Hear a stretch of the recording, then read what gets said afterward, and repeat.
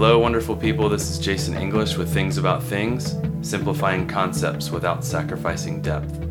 Thanks for joining in for Concept 4. Today's concept is coffee. I'm here with Jeremy Bowman. Jeremy's a great friend of mine. He's one of the founders of Hatchet Coffee here in Boone, North Carolina. Hey, Jeremy. Hey, how's it going? Good, man. Thanks for joining me for this. I'm super excited. I've learned a lot about coffee from you, and I want more people to learn from you as well. So some of the stuff we're going to go over to some people might be really basic and elementary, but a lot that I've learned from you was not basic and elementary. It was super cool. I had no clue that there was so much to learn about coffee. And so let's start with this question though. What is Hatchet Coffee? Sure. Hatchet Coffee is first a roasting company. That's how we started. Two bread bakers who enjoyed coffee and was interested in starting a local business. So we just used our connections through the bakery to roast coffee for wholesale accounts. About a year and a half later, we got the opportunity to move next to Center 45 Climbing Gym and start a retail shop. So I would say second, we're a retail coffee shop. And then finally, we do online sales through our website. So we're a pretty well-rounded coffee company in terms of our product. And we've got a team of about 13 people right now, so, and growing. There's just something about Hatchet too, and I can't quite put my finger on what it is because, I mean, I know enough about coffee, just my taste buds know, I can tell the difference between a good coffee and a bad coffee, let's say. And I know there's dark roast and light roast, and you can get super snobby about it or whatever, but like, I know good coffee versus bad coffee. But let's just give everybody the benefit of the doubt and say there's a lot of good coffee, and there's even a lot of roasters and coffee shops all around that would have good stuff. Why do you think it is that, I'm not alone in this thought, why do you think that there are so many people that think Hatchet is really legit and it's great? Keeping in mind there's plenty of good coffee. So it was pretty interesting because our town has a lot of coffee. Well, I think we're the 6th coffee roaster in Boone. So we're pretty late to the game in terms of market share and experience.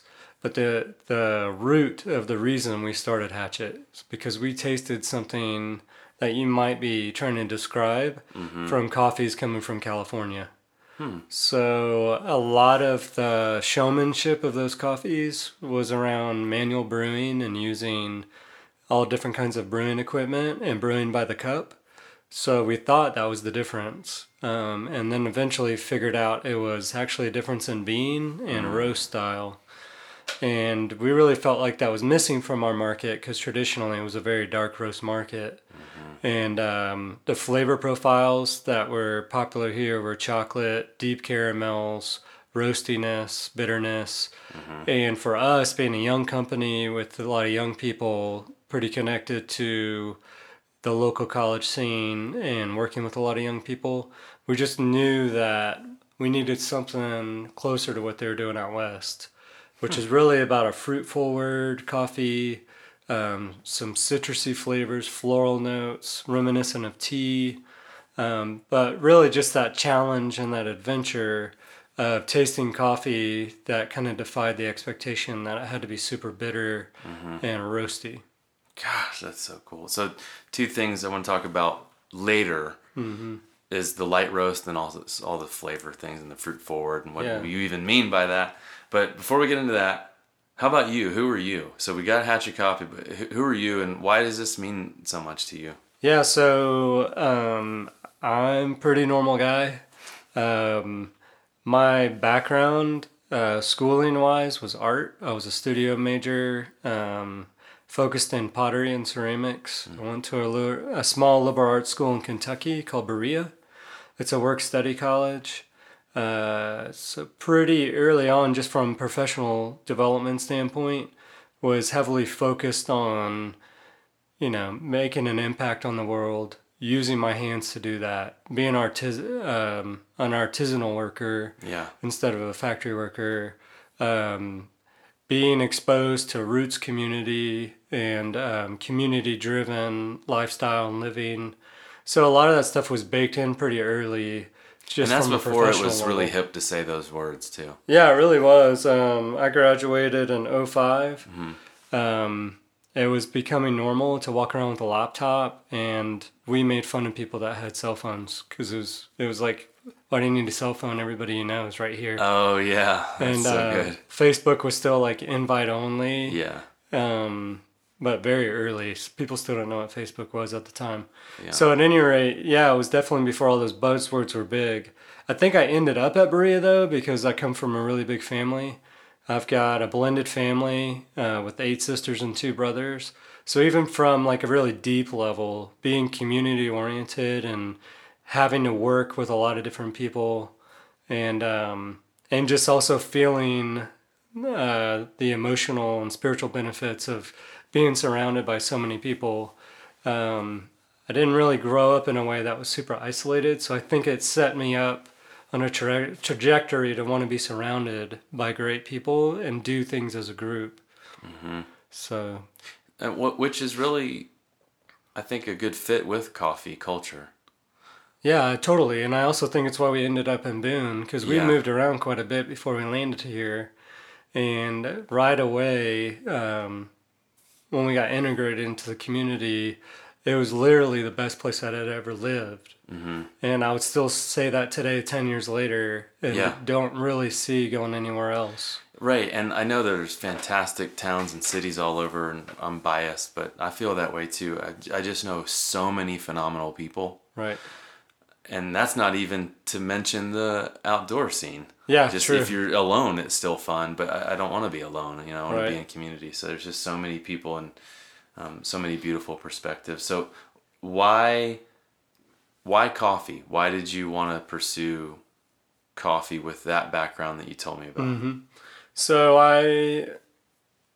since, middle school, had been obsessed with the idea of having my own business. Part of it is because I'm stubbornly independent and I don't do well with rules and being held accountable. So working for other people was always kind of a pain point. I felt like I would always excel because I would always try to look at something different and make it better. But as soon as I felt like I was either running into a difference in management or business model, or I just was tired of the actual work because it became monotonous, I would move on. So for me, the answer was, well, I've just got to do what I love and make that my career. So we actually ran through tons and tons of ideas. We started a company that was kind of a craft company, and that did well. We mostly focused on Christmas time and making money on the side. It was basically me and my wife at home after work making all kinds of Christmas ornaments. And while at the time we didn't necessarily think that was going to become our career, it kind of set us up to develop a product line, figure out how to start a business, sell product, and try to make a profit. Mm-hmm. So after that, I really had focused on baking bread and found a real passion. And at the time was I just needed a job, but had discovered that bread had a really deep connection to my pottery roots. Yeah. And it was essentially the same exact craft. It's just you got to see the whole process every single night, and every single day it would sell out. That's so cool. And then of course you're eating great bread the entire time. There's something so cool about the treating the making of bread, which is, I guess, a symbol of just a staple item to to stay alive, just like Right. basics, but to have it be an artisanal process and be Right. a craft for, it's like this an art form for a basic thing.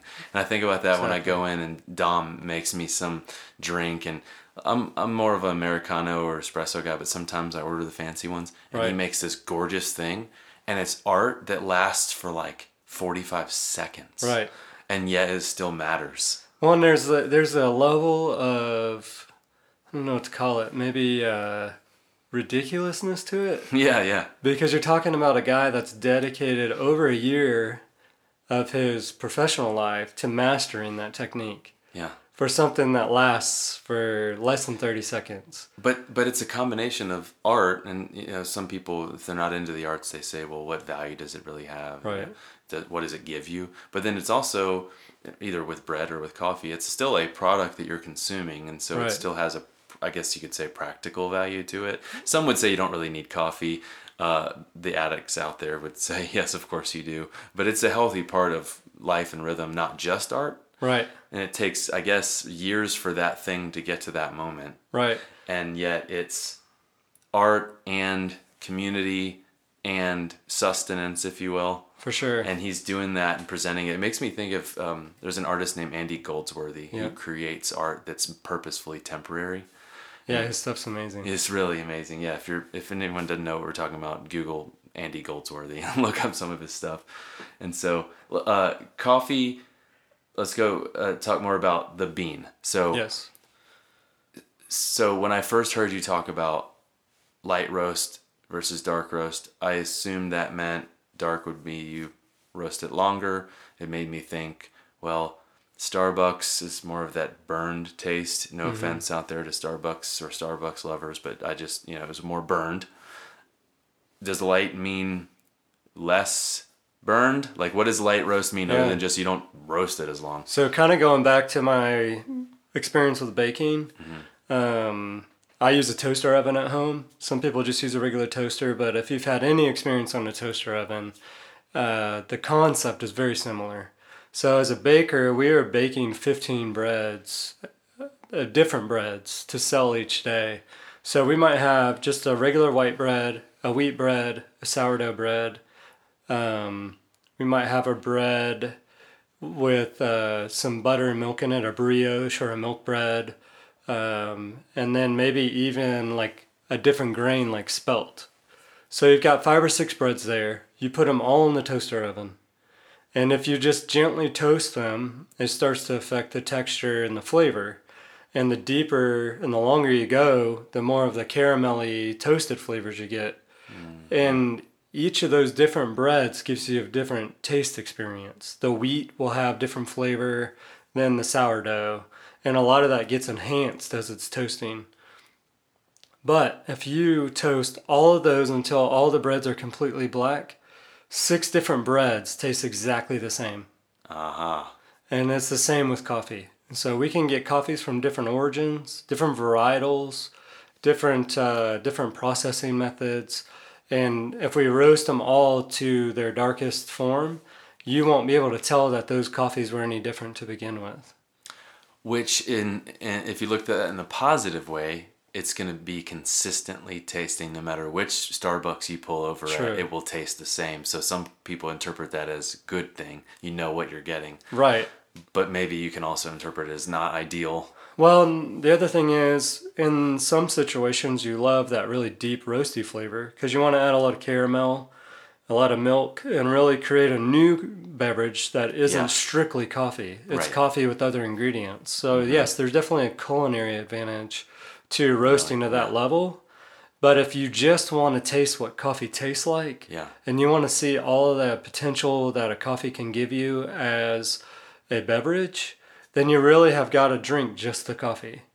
And if you're going to really maximize that, you've got to bring back the roast and roast to a lighter, lower temperature and start to taste the nuances, very much similar to wine or beer, and just tasting the different opportunities for flavor based on how you roast it.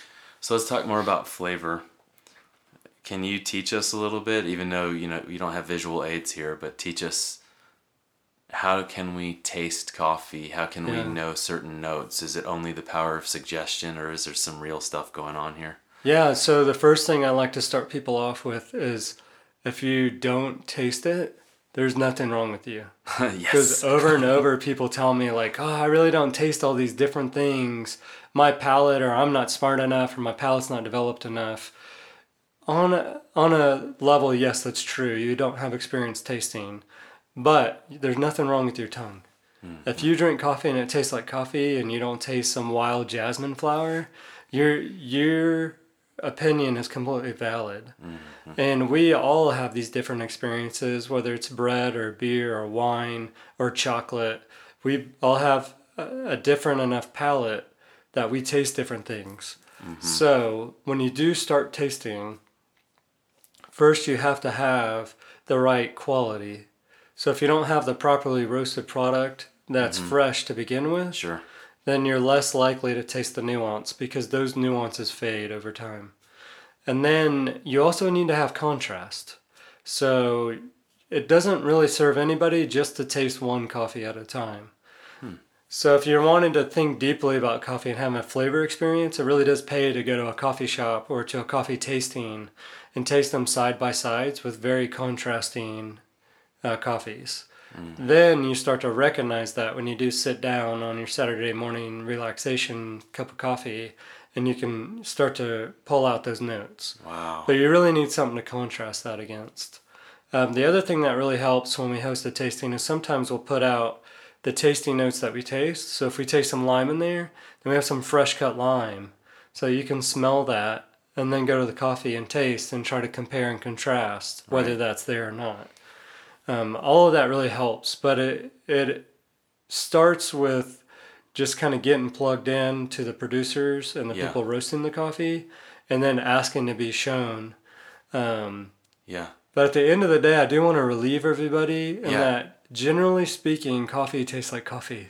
Yeah, and I like that you let us off the hook there, and like we can just enjoy it. We don't have to get all into this and think that we're doing something wrong if we're not, tasting the same thing. But let's use the lime example. Let's say you guys determine this sort of as a lime, and then like a lime note. Is that the right phrase? Yeah, totally. And then let's say I sip it and I go, oh, I got a little bit of like a pine tree thing, right? But I don't get any lime. Is there a way to determine who is right, or is that not how I'm supposed to say it? No, I definitely think there's the subjective, right? And everybody's having a personal experience with what they're tasting. Very valid. I also have no idea what you spent your morning eating, or where you spent your time, or what you had the night before, and what chemically is going on your tongue. So it could be, you're right, you are tasting pine, and it's because something you ate yesterday. Could be. Well, it could be. What we've kind of realized as we've tasted a lot of coffees with a lot of different people is you do generally start to build consensus around certain words. And so I think as a group, we can experience coffee and decide, is this a fruit-forward coffee? Yeah. Citrus, floral, roast, caramel, chocolate. Yeah. And so you can build consensus around that gives you the feeling of like, that was correct tasting note. But the more and more specific you get on those tasting notes, you're really starting to define a personal experience versus the actual experience. The consensus words. Yeah. And then I guess if there's a whole panel of people that all get that, this is a fruit forward, then that's sort of the right. If someone goes, this is not fruit forward, but then 10 other people have decided it is, I guess it probably is. Correct, in my opinion. And the other experience I like to share with people is we have certain coffees that we keep all the time that are very blueberry forward. When you grind them, they smell like blueberry cobbler. When you taste them, it tastes like blueberry juice. A lot of those coffees come from Ethiopia. And what's really fascinating is if you go to Ethiopia, there are no blueberries. So if you were to have a discussion with an Ethiopian farmer about his delicious coffee that tastes like blueberries, not that he hasn't traveled or doesn't know fruits of the world, but as a tasting note, he's not eating blueberries every June like we are. So he's not going to agree with us on that tasting note. Interesting. And so a lot of us are having that experience as well. So you could say, okay, I wonder if, let's just say everyone had the ability to taste correctly, and they're all in a circle. You and the guy from Ethiopia might be tasting the exact same thing, but you don't have the same words to use to describe what it is. Exactly. Or the same experiences to put to those words in the conversation. Yeah, so that even fascinates me. That is amazing about to me. Like trying to put tasting notes to market a certain coffee. You might, like if nobody's ever had like some very specific green tea from Japan, because I spent a summer there one time and tasted it, then you have that to pull from. Nobody's going to know what I'm talking about. Yeah. Or want to even buy that or connect with it. And I love that in life, and I think coffee's an example, but I want to expand and talk about how this is more about people than it is about coffee. But let's use coffee as an example. I'd love for you to tell us some stories, because I think that trying to understand someone else that maybe you have some similar thoughts and opinions, but you have different vocabulary of how to say it. So like with the Ethiopian, the blueberry thing, tell us some stories about these farmers. Sure. And how they're growing the coffee and the kind of beans that you buy and the difference between the kind of beans you buy versus other options you have. Why that matters, A, for coffee, and why that matters, B, for people and relationships. Sure. Yeah. So I will start by saying we're very young at our industry and in our craft. So we are learning. I just took my first Origin trip a few weeks ago. What does Origin trip mean? Origin is basically all coffee comes from 20 degrees above and 20 degrees below the equator. So you're really around that middle belt of the globe in terms of where high quality coffee is grown. You can't just go anywhere in the U.S. and start growing coffee. You have to have the right climate and good soil and high elevation. And so most of those are going to be those countries around the equator. So for us, especially in the northern hemisphere, we're going to the origin of the coffee. So we call those origin trips. Okay. So I spent 4 days in Mexico, 4 days in Guatemala, visiting the producers who not only grow the coffee, but process the coffee and take it from fruit and turn it into a coffee bean. Mm-hmm. So that experience for me, and especially in terms of what I've found to be the creative fun part of having a coffee business, is we spend so much time focused on developing community here in Boone and creating a product that would bring people together and get people excited. Mm-hmm. We're so kind of soaked in that, and we do it all day, every day, trying to figure out how to do that better. Yeah. And then what happens when we take our experience here that's so personal and creative and dependent on the community that surrounds us, and we go back to the place where that coffee actually came from. And so that really kind of skews our vision for what we want to see happening there. Mm-hmm. The first thing is we go and we watch and we listen and we ask questions and we observe, and we're really trying to understand what they are doing. Right. So, for example, coffee is a cherry. It's grown on an evergreen tree. Wow. But it doesn't have needles. It's got leaves. Those trees can be a shrub that comes up to your knees, and it can go way over your head like a large tree. Wow. The differences in the coffees start where they're grown and what kind of varietal. So same as tomatoes, we have big boys and Cherokee purples and cherry tomatoes, all these different varietals of tomatoes. It's the same with coffee. Mm.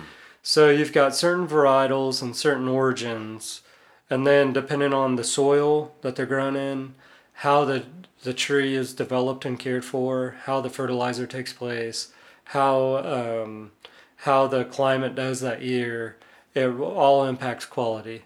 And then once the farmers kind of nurtured that to the point of it's ready to harvest, there's a whole nother layer of quality that depends on how they pick the coffee and how they process the coffee from being a cherry into a bean, how they dry it. So there's all these steps along the way that we've been learning about in terms of like how quality in coffee happens. Yeah, tell that. You've told me this before. Tell us about the difference in the picking and how that would matter once the final product arrives and someone buys it. So what it reminds me of is blueberry season. You go to a U-Pick farm and the bushes are loaded with blueberries. And you could definitely make a quick afternoon of it and take home tons of blueberries. So you go to each blueberry tree and you pull off all the blueberries, and then if you look down in your bucket, you're going to have green blueberries, you're going to have perfect blueberries, and you're going to have some that are starting to rot. Mm-hmm. And so if you were to take all that and make a juice out of it, you're going to have those really like underdeveloped, astringent, dry, raw green flavors. And then you're going to have those very fermenty, kind of rotten flavors mixed in with your natural. And it all sort of evens out to be like, yeah, this is fine. Yeah, it's blueberries. And you may even get a product that tastes terrible. Yeah. If you were to drink If you that get- blueberry juice. Yeah. But if you only go in and pick just the perfect ripe blueberries, Yeah. no matter what you do with that, whether you're going to make a juice or a pie or eat them raw, you're going to have a great experience. Yeah. Coffee's the exact same way. Yeah. You can get underdeveloped cherries, perfect cherries, and overdeveloped cherries. Mm-hmm. And so if you want to have a high quality experience, then you have got to pick only the perfect cherries. This is a problem from an industry standpoint because the pickers are paid by the pound. Yeah, so their incentive is more, Exactly. even if it's bad. The higher the poundage, the more they're gonna make. Right. The quicker that they harvest a farm, the quicker they can move to the next farm and make more opportunity. Mm-hmm. So the more farms you visit in the season and the more pounds you pick determine what your financial situation may be for the rest of the year. Yeah. And so what's happened as specialty coffee is developed is they're shifting the value proposition and they're retraining how to make money in terms of coffee. And so the best farms that we saw are paying pickers only for the perfectly ripe cherries. The other thing they're doing is they're upping their pay so they can make more money even though they're bringing in less coffee. There we go. Yeah, incentive. Yeah. So they're slowing them down to pick only the ripest cherries. Which goes back to some artisanal kind of living and Right. craft living. Exactly. And then the other thing they're doing is after they've made their first pass, that's when they're going to pick the most coffee in the shortest amount of time, no matter what. Then they're paying them by the day from that point afterwards. So it doesn't matter if you only pick a little bit of coffee, you're going to make more money than if you were to go and pick somewhere else. Wow. And so they're building in these quality standards through pay and incentivizing picking better coffees. Is there a phrase for this? Like if we bought coffee and we looked on the bag, is that what fair trade means? Or that's not really the same conversation? Fair trade speaks more to the price per pound that a farmer is paid. I see. And So is there a phrase for what you're talking about? So if I looked at the bag and I know this is the kind where they got the good beans. There really is no certification for that Okay. that we're aware of. So just go to Hatchet then and then we're fine? Well, no, for us, what it means is that's part of the reason we have to go to Origin. Okay. And right now we're in a season of learning, so we're not necessarily going down there to dictate what anybody does. We're very much humbly going down there to gain knowledge on the process and to see the difference between the producers and why some producers have very high quality versus others who have a lower quality, which doesn't speak to necessarily the way they're processing the coffee. Mm-hmm. It could be a difference in elevation. It could be a difference in region. But one of the factors is definitely how they're processing it. That's what I love about you is basically you're forever going to be in a season of learning. Totally. And that was the appeal of coffee. Years. Yeah.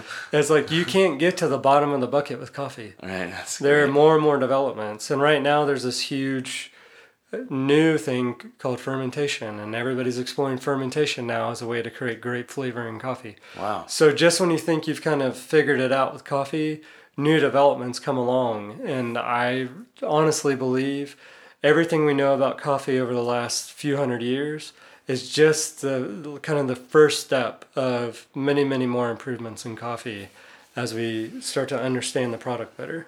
Yeah. That's beautiful because it speaks to the value of those farmers, the value of what do you call the people that pick them? I call them pickers or the laborers. Yeah. Their value as it being art and it matters and quality, not just do it. Right. And it also makes me appreciate good coffee because it's not just a whole bunch of coffee that got cooked to within an inch of its life, put some water over it and mix it with something if you need to. As a whole, it takes a long time and a lot of people to get to the point when then Dom does his magic at the last second to it's like the tip of that process, the tip of the iceberg. So I can see how this has so many implications of valuing people in the origin places. Right. But can you talk a little bit about how this whole process and Hatchet's philosophy brings value to people here in Boone? Yeah, so there was a very basic motivation to get Hatchet started. So if you can imagine two bread bakers up all night baking bread and making the most of it, definitely enjoying the time, eating delicious bread, working for Stick Boy, which is an awesome company. But in those very intense, long nights, you start to find a creativity. It's like, all right, this is great and we're happy, but obviously this isn't a long-term strategy to personal fulfillment and building opportunities for, our children and college and retirement and paying for daughters' weddings. Working at night. Yeah, and it's all night, so you spend the rest of the day being a zombie. Yeah, totally. And so out of that was birthed, if you could have any job you want, what would it be? Yeah. And we were falling in love with coffee at the time. So I feel like we designed Hatchet in reaction to not being bread bakers and not Stick Boy, but just that general question, if you could do anything you want, what would you be? So we created this, we attempted to create a thing that was an answer to that. So as terms of the community we're trying to build here, it did start out of like creating jobs that are awesome and that people want to work at. Right. With that comes, of course, like hopefully above average pay, especially for service work, which is generally low. Right.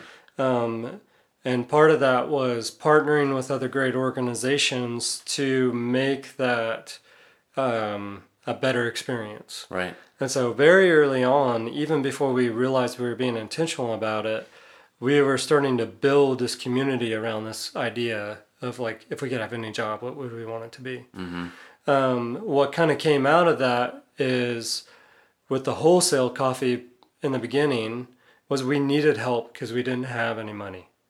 And we had relationships. So it was literally going to the people we were selling bread to and creating partnerships. From that, we also had friends at the Heart, at Wine to Water, at different organizations like WIN, and really all the nonprofits around Boone, Samaritan's Purse. We had these connections just because we all lived together and worked together. And so it was going to them and saying, hey, what opportunities are there for us to serve you guys? So through that, we were able to create kind of this network and these partnerships that turned basically our vision for a coffee company into an opportunity for all of us together to connect with other people. That could be visitors coming into Boone. That could be people that aren't really in our network. So at any rate, all that to say, just kind of building this community around this kind of business idea and this product. And in the end, I would say that's the reason we've been able to make any kind of progress, is people really believing in what we're doing and wanting to support it. And in return, hopefully us giving them a great experience, maybe tasting coffee differently, or coming and having our experience that we train our baristas and are completely committed to, of the best possible customer service. Creating a beautiful space that isn't necessarily the most high-end experience you've ever had, but a very comfortable and cozy experience. Yeah, it doesn't intimidate me to go in like, I don't belong here. It's too elite for me. Right. Well, but it's also high-quality beverage. Yeah, it's both and for me. It's beneficial. And at the end of the day, that no matter who comes into their space, when they leave, they felt better than when they came in. Yeah. So in terms of like how we've been using this to kind of serve and shape the community, that's kind of what we feel like has happened. And our vision is to really understand that better and become better at it. Yeah. So I know you have a lot of goals for expansion and all these other fun things you want to pursue, but do you have a goal? So not specific goals, like in 5 years we'll build out this and expand this, but what is the goal of Hatchet? I've been wrestling with this question for the last 3 years, especially as things are starting to take off. Yeah. I don't know that I have it summed up in one goal, but there are a few things that I've realized along the way. We live in a mountain community, and that landscape is very important to the quality of community we have and the kind of people that it draws here. Right. I haven't figured out how to perfectly articulate those people, but I know that it's something about the landscape that draws us here. Okay. it would be much easier for a lot of us to go get a nice job in the city, and we don't. Right. So creatively, what I want Hatchet to be is, I feel like that's the similar story that's got to be going on in these communities at origin. All of these farmers and their workers could go into the city and get a city-style job. Right. But for some reason, whether it's their long history or their family roots, or they just love being outdoors and they love the landscape, that they're sticking together as a community to keep doing one of the hardest jobs on earth, which is picking and producing coffee. Yeah. So creatively, I want Hatchet to celebrate our mountain community and the mountain communities that produce the product, Yeah. and make that a thing that's more celebrated. Because most people think of the coffee shop experience as an urban experience. Right. Totally. And that's great, and it's definitely brought community together in the urban areas. But I think creatively, This is what's something left else. is to celebrate mountain culture and the outdoors and being connected to the land. Yeah, man. And the type of people that come together over those kinds of things. Oh, That's what I want Hatchet to do. And also, there's a lot of overlap, and as I'm hearing you say this, I'm thinking about my role as a pastor. Some of those same things, and mountain culture, community. Have I ever told you a story about the guy in Jamaica that lived up in the mountains? No, I haven't heard that one. Yeah, what you just said made me think of this, and I think it's just so relevant. There's a guy in the mountains of Jamaica, and I was on one of those trips where we like helped rebuild houses that got messed up by hurricanes, and he lived up in the mountains, super chill guy, so nice, farmed his land, but didn't really have any money. So he had food and a home, but had little to zero money, actually. I mean, very little actual cash at all. If he had any medical issues, if it was anything he needed to buy, he didn't have any money. And I said, and it was almost like having a conversation with someone in Boone, but in a Jamaican context, of course. But I said, well, why don't you go? There's a lot more jobs down the mountain in the cities. And he said, yeah. And I said, well, why don't you do that? And he goes, because the air is better here. Yeah. And it was like, he nailed it. Yeah, totally. And it's like, I mean, in Jamaica and some of the cities, the air is way really bad. But yes, you know, you could go in the city and have the urban coffee experience, and there's actually nothing wrong with that. And you could go to a city and get a job, and there's nothing wrong with that. But there's some of us where we can't do that. Right. And it's not that it's wrong, but we just can't do it. And it's stubborn. It's so Yeah. stubborn. Yeah. Because we're dragging our families along, Yeah. and we're not necessarily doing exactly what we're great at. Right. We're accommodating this lifestyle to make it work. In order to have the healthy friendships, healthy lifestyle. Exactly. But maybe not the paycheck or the exact job description. Exactly. And what I'm hearing and what you're talking about on your origin trips as well as the community here is, what if we can have both? Right. Like, what if we can be in a landscape we love, in a community of people that we love, and maybe it doesn't have to mean we can't have a job that's fulfilling. Right. Maybe there can be a job that does pay the bills and you actually enjoy doing. Right. That's consistent with mountain community life. Exactly. And you're not only wanting to provide that here in Boone, but provide it for those farmers and those labor workers, the pickers. That's the thing about this thing. You nailed it, man. Yeah. Yeah. So let's try to simplify, let's wrap it up and try to simplify coffee. Sure. Without sacrificing depth. So you went into the deepness of the bean and the roasting and the farming, and sum this up for us. What is coffee? Why does it matter? Why is it that it's arguably the one thing that brings us all together? Right. I know not everyone drinks coffee, but a whole bunch of people drink coffee. Yeah. Why is that a thing that brings us together? Try to wrap this all up for us and simplify all this. Why do you do what you do? Why does Hatchet exist? Why do we all drink coffee? Sure. Why do we want to be together? Coffee is so personal. So it's even dangerous to define what it is. Because I wasn't there when you were sitting on Grandpa's lap while he was drinking his coffee and I don't know what the can looked like that he got that out of. But I do know that you have a very deep experience with coffee. And I have the same, but those experiences aren't the same. And collectively, we all have this relationship with coffee, even if we don't drink it, that is buried deep in us. Yeah. And so something about that keeps bringing us together, whether it is a coffee shop or a church or just two people at home or a grandfather and a grandson. Yeah. That thing is so simple. It's just a beverage to get us caffeinated. But because of all of the sensual aspects of it, it connects all of us on some level. Good. They say that your sense of smell is your strongest and most connected with your memories. And I wonder if you get a note of lime or of this or that, and you actually are tapping into your sense of smell is hitting a memory with Grandpa. Right. And so coffee ends up just being a catalyst to tell stories or a catalyst to listen to stories, which really just gets to the heart of why we want to live here and be in community, is to know one another well. And that story can be as simple as you replaying the story of that memory. Oh, you telling yourself the story. Exactly. Yeah, and getting to know yourself more. The silence of it. This is so good.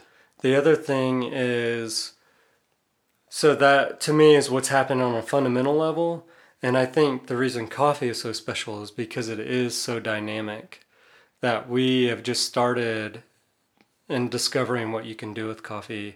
When you're talking about a palette to paint with, coffee is almost unlimited in terms of the style of experience you want to provide.